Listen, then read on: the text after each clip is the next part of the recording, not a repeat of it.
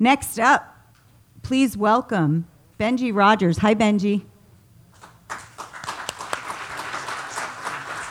As Benji gets set up, he comes from Pledge Music, and now he's going to be talking about the Dot Blockchain Music Project with us today. And also coming up today is a dear friend, Rob Hotchkiss and Pam Hotchkiss. They're going to play some music for you, and that should be cool too. So I hope you all stick around for that as well. Hey, how's it going? Thank you. That was awesome. Quick question: who here knows what the blockchain is? Okay. Who here doesn't? Okay, just a few. Okay. So I just want to measure how much time we'll spend on the actual blockchainy bit. As you mentioned, thank you. My name is Benji. I'm co-founder of a company called Pledge Music, and this is my mornings, nights, weekends, evenings side gig here. I've been doing this presentation. It normally takes about 45 minutes, but I think I have 15, so hold on to your seats. This is one of my favorite music industry quotes. In the race to adopt new technologies, the music industry historically has finished just ahead of the Amish. That's great. I believe it's unfair to the Amish. And the reason I say that is because we haven't built something that is built to last at this point. And so one of the key things that started to come around was this concept of centralized versus decentralized. So today in the music ecosystem, we run multiple centralized systems. In fact, we have approximately 180 separate databases with little to no interoperability. To summarize that, no one really knows who owns a whole bunch of the music. And I'm sure that the gentleman from Smule here will attest that the publishing information is extraordinarily interesting when you start to dig deeper into who owns what. And the key to a centralized system, which is what we have today, is you have signal points of failure, which basically means that if your system gets attacked or destroyed or whatever it is, it's sort of gone. Blockchains came along, and what blockchains really powerfully do for us as an industry is they create what I call digital scarcity and digital permanence. What I mean by that is that in a blockchain architecture, everyone is running the same system. So everyone can see the same information. Therefore, if that information is synced across all parties to it, as far as ownership goes, you can create a digitally permanent record of who owns what. You can amend it forward, but never backwards. And you can create digital scarcity by making things limited edition in a truly digital way, which you can't do today. So I think those are massive opportunities. And this is what a decentralized or distributed system looks like. Each node carries the same amount of information. Everyone can see the same data. Therefore, if you were to place ownership information into this in a correct manner, you could have maximum interoperability across the music space. I'm not a blockchain coder or anything like that, but I know some very smart ones, and this has been an amazing journey. So, the problem. There is currently no efficient way to track music rights, ownership, or payments globally. It's 2016 coming on 2017, and we have no way to do that thus far. A global database of rights, ownership, and rules would help fix a lot of the current problems related to the distribution of payments. A global database of rights and ownership has been attempted and has failed. In other words, in a private system where people were trying to create, very well-intentioned people were trying to create a system to track this ownership and rights globally, it all fell apart.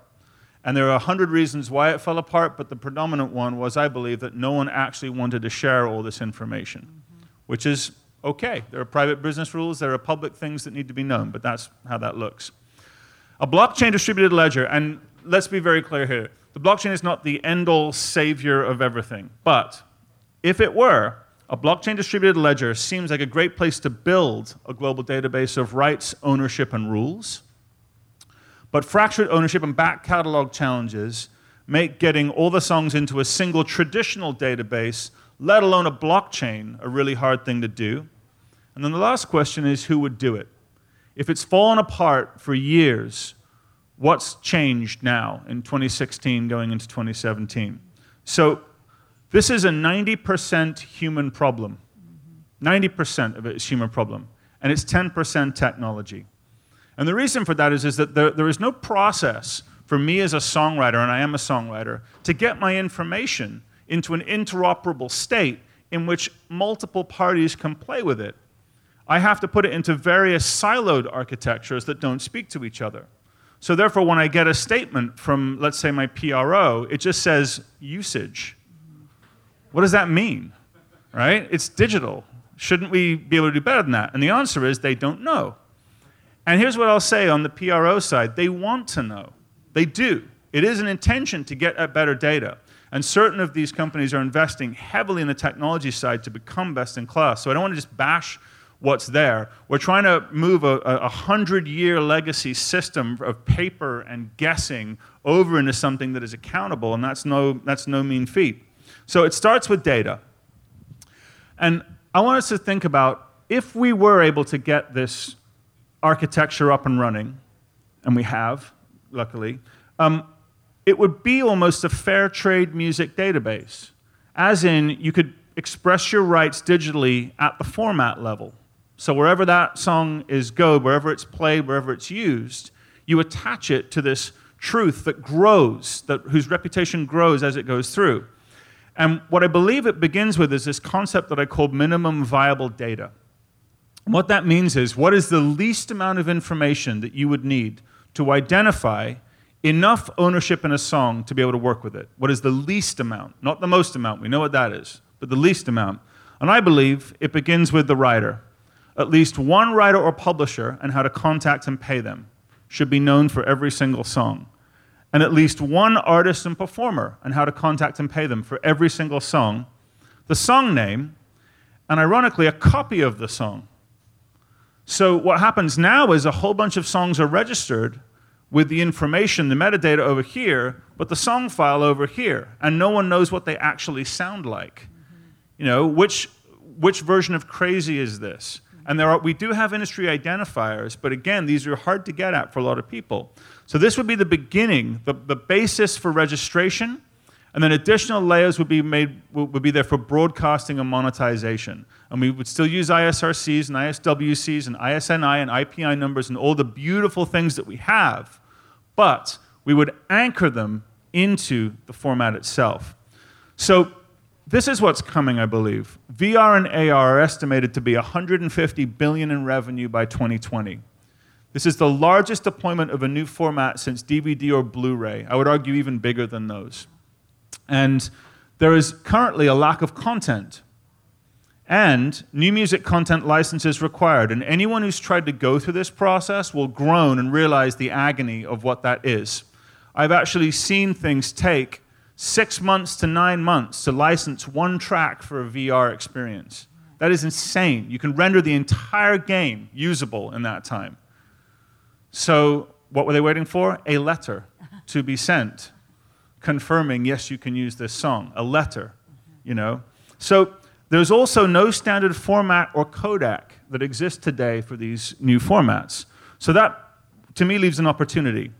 What the Blockchain Project is doing, it's a public benefit corporation set up to basically create an interoperable standard. I want the music industry to own the format.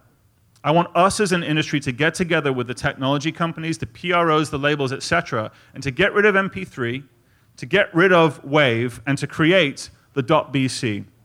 And the reason to do that is because if we look at the existing formats, vinyl, tape, VHS, CD, MP3, WAVE, ACC, MOV, DVD, vinyl again, Blu-ray, you know. But there is no standard going forward. What if we as an industry got together and owned the standard and made it maximally interoperable and we enshrined the data into it? So, what would it look like? A blockchain container format would be a new standard created, owned, and maintained by the music industry. All content encoded into this container, so you got the music and the data in a single box, right? Would contain minimum viable data. The very minimum required to get this created would be that. So at the door, at the workstation level, you cannot get an MP3 out of your workstation until you've identified those three core components: the song title, one writer, and one performer. So that plus content is bundled and anchored into the blockchain in order to be broadcast ready through unique hash ID. So essentially what you're doing is you're saying, if I, Spotify, want to know who wrote this song, I look at the blockchain, and that's the most current version of truth that there is. VR and other players, is my desire, would only be able to play .bcs. And again, the reason for this is that MP3 is whack-a-mole, because I can alter everything about that core file. Everything that lives in an MP3 or a WAV today, I can alter. I can make it my own, say that I wrote it, it doesn't matter. And then, basically, VR and other players would sync to the blockchain to assess ownership, refreshed every 10 minutes in the current iteration, which is the Bitcoin blockchain. And then content or music separated from the .bc container would not be playable. Now, this sounds a lot like I'm trying to clamp down. You're killing me here. I got 2 minutes to go. Okay, all right. So this is everyone. Okay, each .bc. So just to kind of summarize this, we're going to take all the existing music formats, shove them into a wrapper, into a bundle, and at that moment of truth, express that into a blockchain for everybody to read. They can't read all of the intricacies of the contracts, but what they can read is what they need to know about the core parties involved to the song. That is non-negotiable. So what that means is that each .bc file creates and then builds onto a global, decentralized, or distributed database of rights. I believe that VR and AR are the Trojan horse to get older songs and catalog into this new format at point of usage. New and existing rights are expressed into the format at the point of creation. Rights holders can set rules into the content itself. And again, you cannot remove this information. You can dispute it, argue whatever you want, but everyone's working together. And then basically, basic smart contract become part of the minimum viable data itself. So this is a really shit way of looking at it, but this is the way that it makes sense in my head, so bear with me. Today, these are all the parties that need to know who owns what and how to pay whom in the music ecosystem. Artists, publishers, labels, managers, trade organizations, PROs, and DSPs. Today, they don't talk to each other. There's no interoperability between them all. So what if they all ran a blockchain that updated every 10 minutes or every 30 seconds? Doesn't matter. I think 10 minutes is good for now. Okay?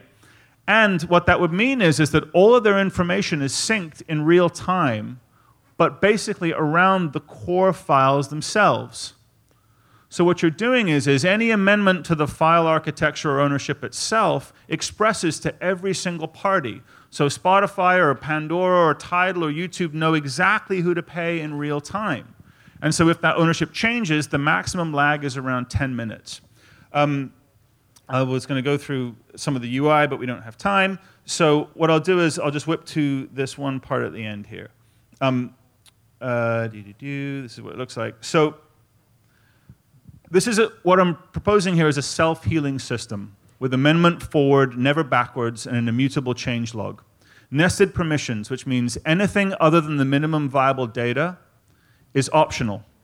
But no file enters the ecosystem in the absence of a version of it and those three kind of anchoring points of data. And then everything else you add on top to get to regular distribution, DDEX, et cetera, you name it.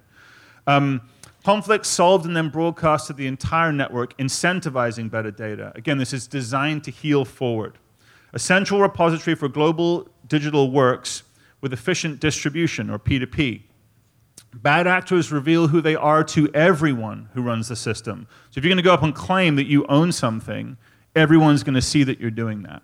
And they may choose not to work with you. So in short, this .bc container format, it's in GitHub right now.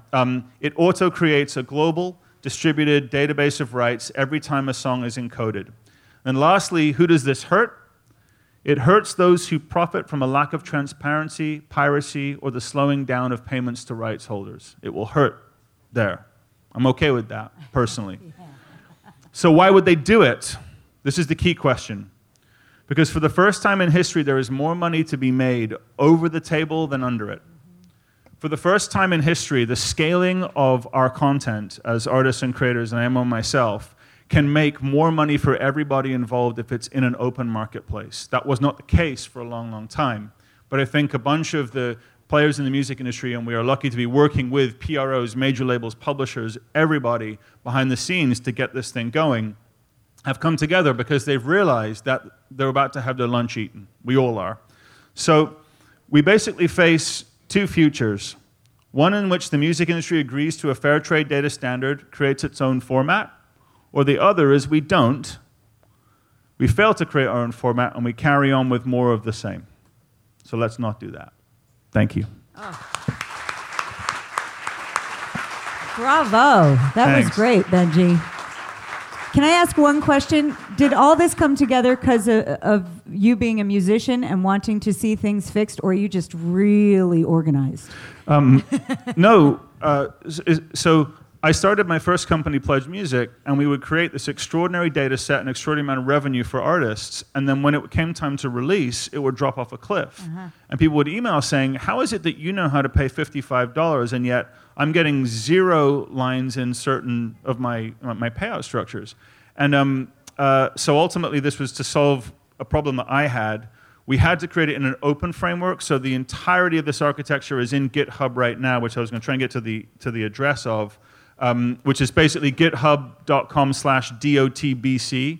And there's a public Slack channel and a public email list, and I'd be happy to answer any more questions. I'm roaming around today. You're awesome. Thank you, Benji. Thank you.